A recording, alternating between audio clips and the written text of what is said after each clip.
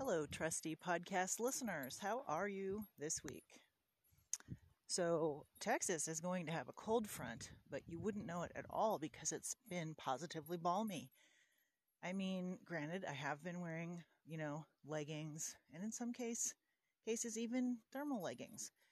But, aside from some evenings, it's been nice. And in fact, right now I'm wearing shorts because the leggings that I was wearing were just stifling.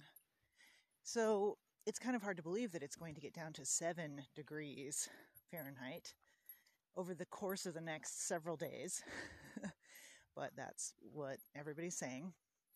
So I've gone around and I've covered all the baby trees, and I've brought some different things to the greenhouse to make the attempt to, get it ready.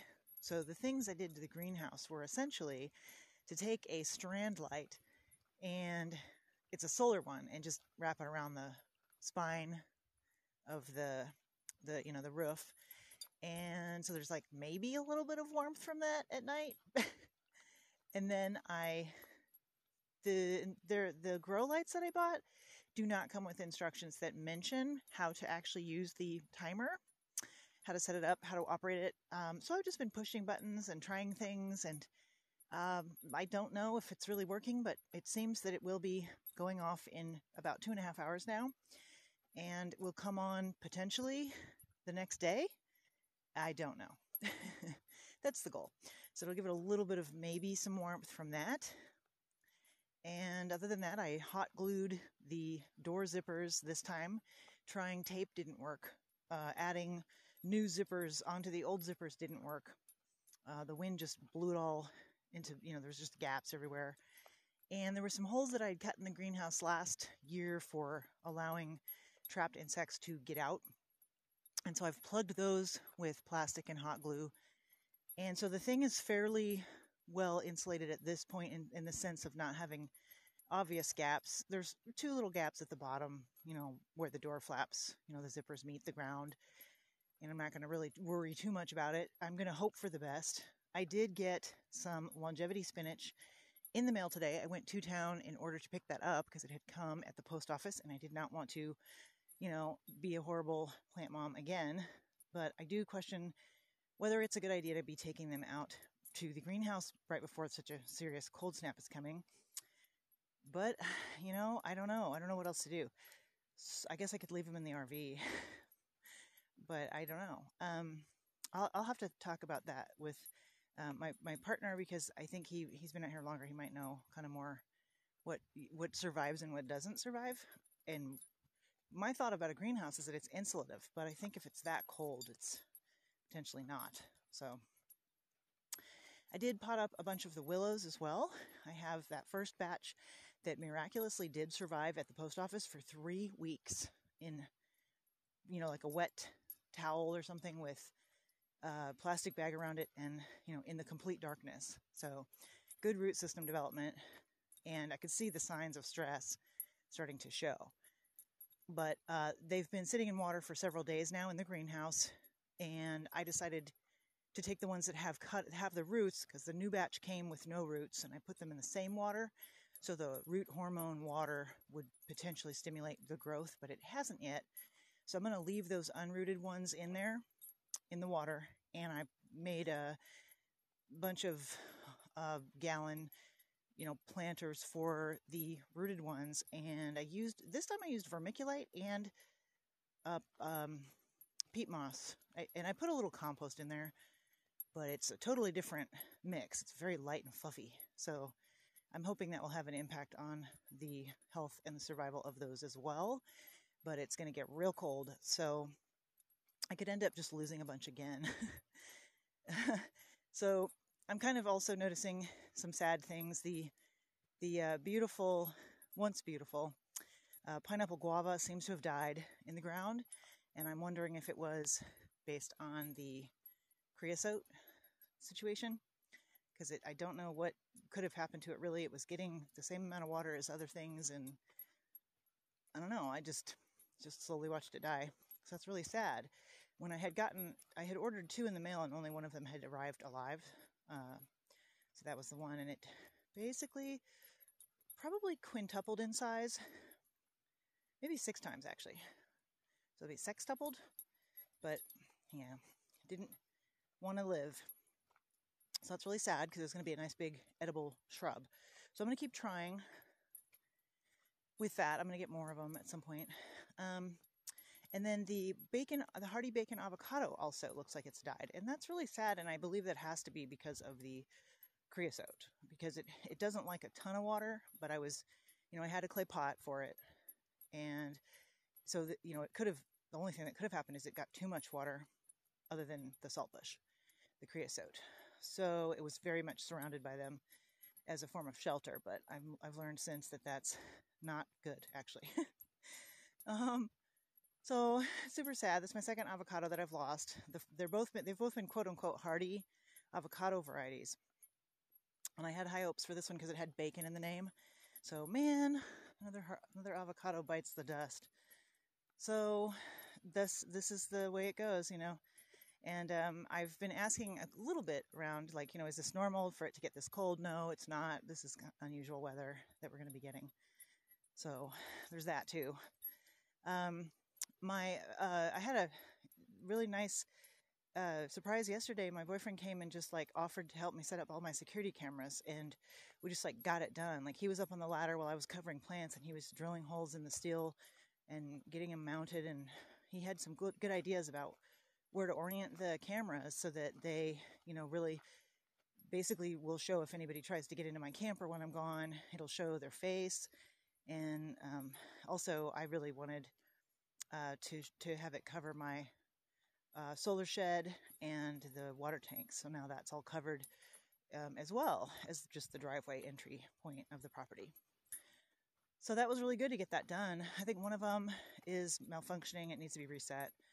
But that one's the least important one because it's just pointing over to the Airbnbs that are not being occupied right now because they're not listed.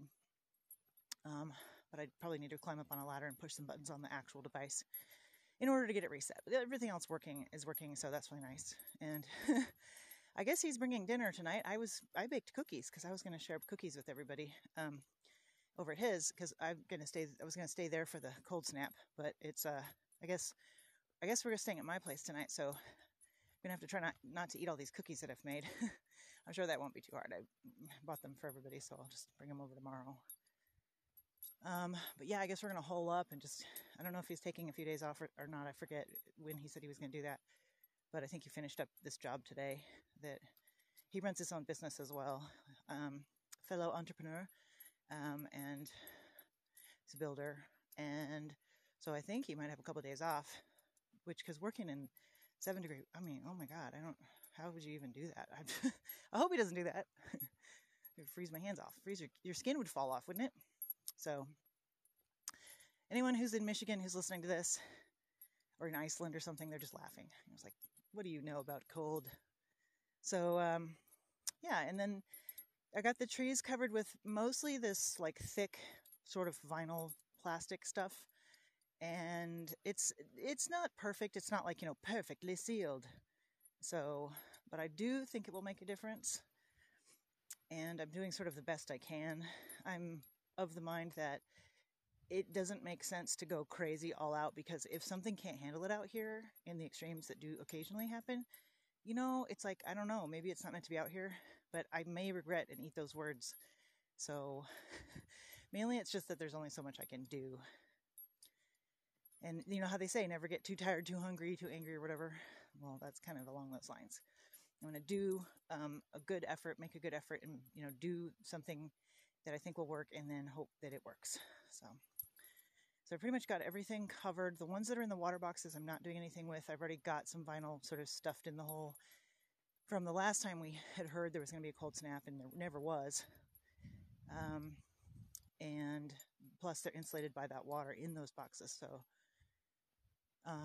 that should be enough. And I've covered the berries and the, even the vines. I tried to cover.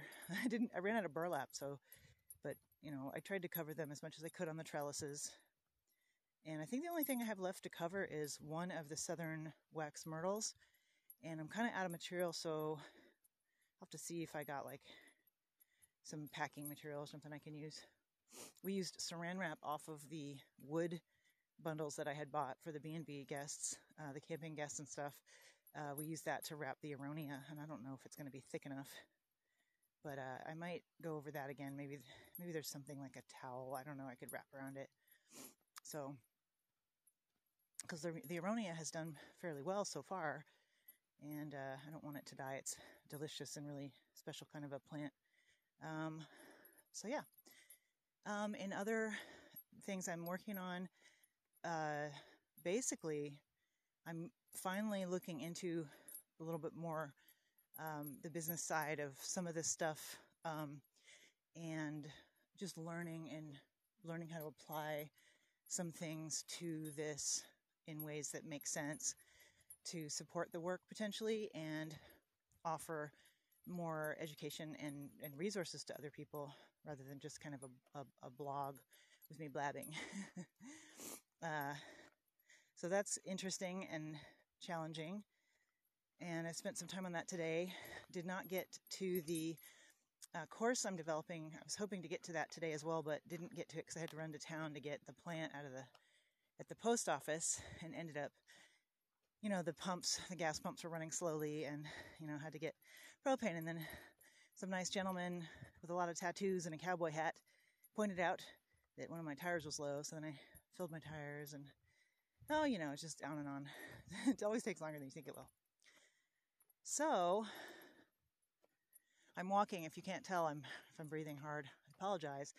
But I decided to kill two birds with one stone, so to speak, and make a recording while walking, and get the dog walked before it's really too cold and dark to do so. In particular, since I'm not going over to my partner's house, because when we're over there, she can just run around. She's not even on a leash or a zip. And she never runs off because it's like fun, because there's dogs there and people, and I don't know. She always just runs off whenever I'm just the only one there. So when we were doing the work yesterday, we let her off, and she kind of hung around and just did her thing nearby. But I'm positive that if he hadn't been there, she would have just run off. It's weird. It's like she's challenging me, She doesn't want to acquiesce her power to the female. She's a very strong-willed dog. But yeah, I think that's pretty much everything. I think before I go up this rocky incline here, I'm going to end the recording, because I'll probably be breathing so hard that you won't be able to hear me, and it'll just be annoying to listen to. But I'm pretty sure that that's the main update that I have. It's going to get really freaking cold, and I will have the ability to tell you in probably a week what lived and what didn't, and hopefully things live. Putting all that energy into stuff, growing it from seed, only to watch it die, oh man, that's going to be hard. And I have a feeling it might happen. So I'm kind of bracing myself emotionally to go through that. But that is what homesteading is. It's what living like Little House on the Prairie, man. It's not quite Little House on the Prairie, but because we have modern conveniences, but there's always chores, and it's kind of it's basically the Wild West, literally. So anyway, that's what I have. And thanks for listening. And maybe I'll add some other segments to this particular recording. I don't know when I'll have a chance to actually produce this, so it may be that this is just a segment. Zombie Permaculture is the scariest book you'll ever read. I know that's saying a lot, but it's not only a revelation of what's at the bottom of the rabbit hole, it's also true. You can't make this stuff up. Years of research, direct paranormal experience have shown that not only does humanity need to know what's at the bottom of the rabbit hole, we're going to need the solution presented in zombie permaculture if we're going to survive it. Once it knows that we know, it's going to come harder and faster for us, and we're going to need to be prepared. Zombie permaculture will teach you what's wrong and how to fix it.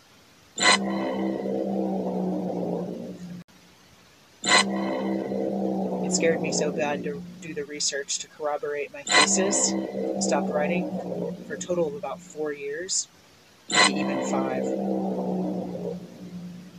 Trust me, this is not hype.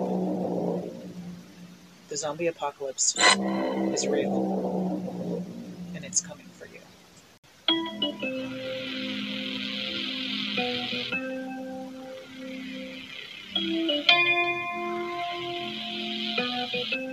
Turns out there's a beautiful solution.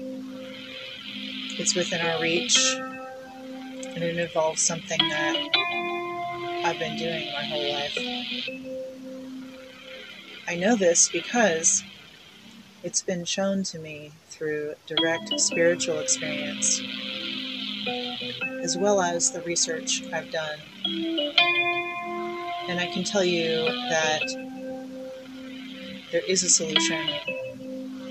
So after we look at the scary part, I'll show you the amazing, wonderful, exciting part.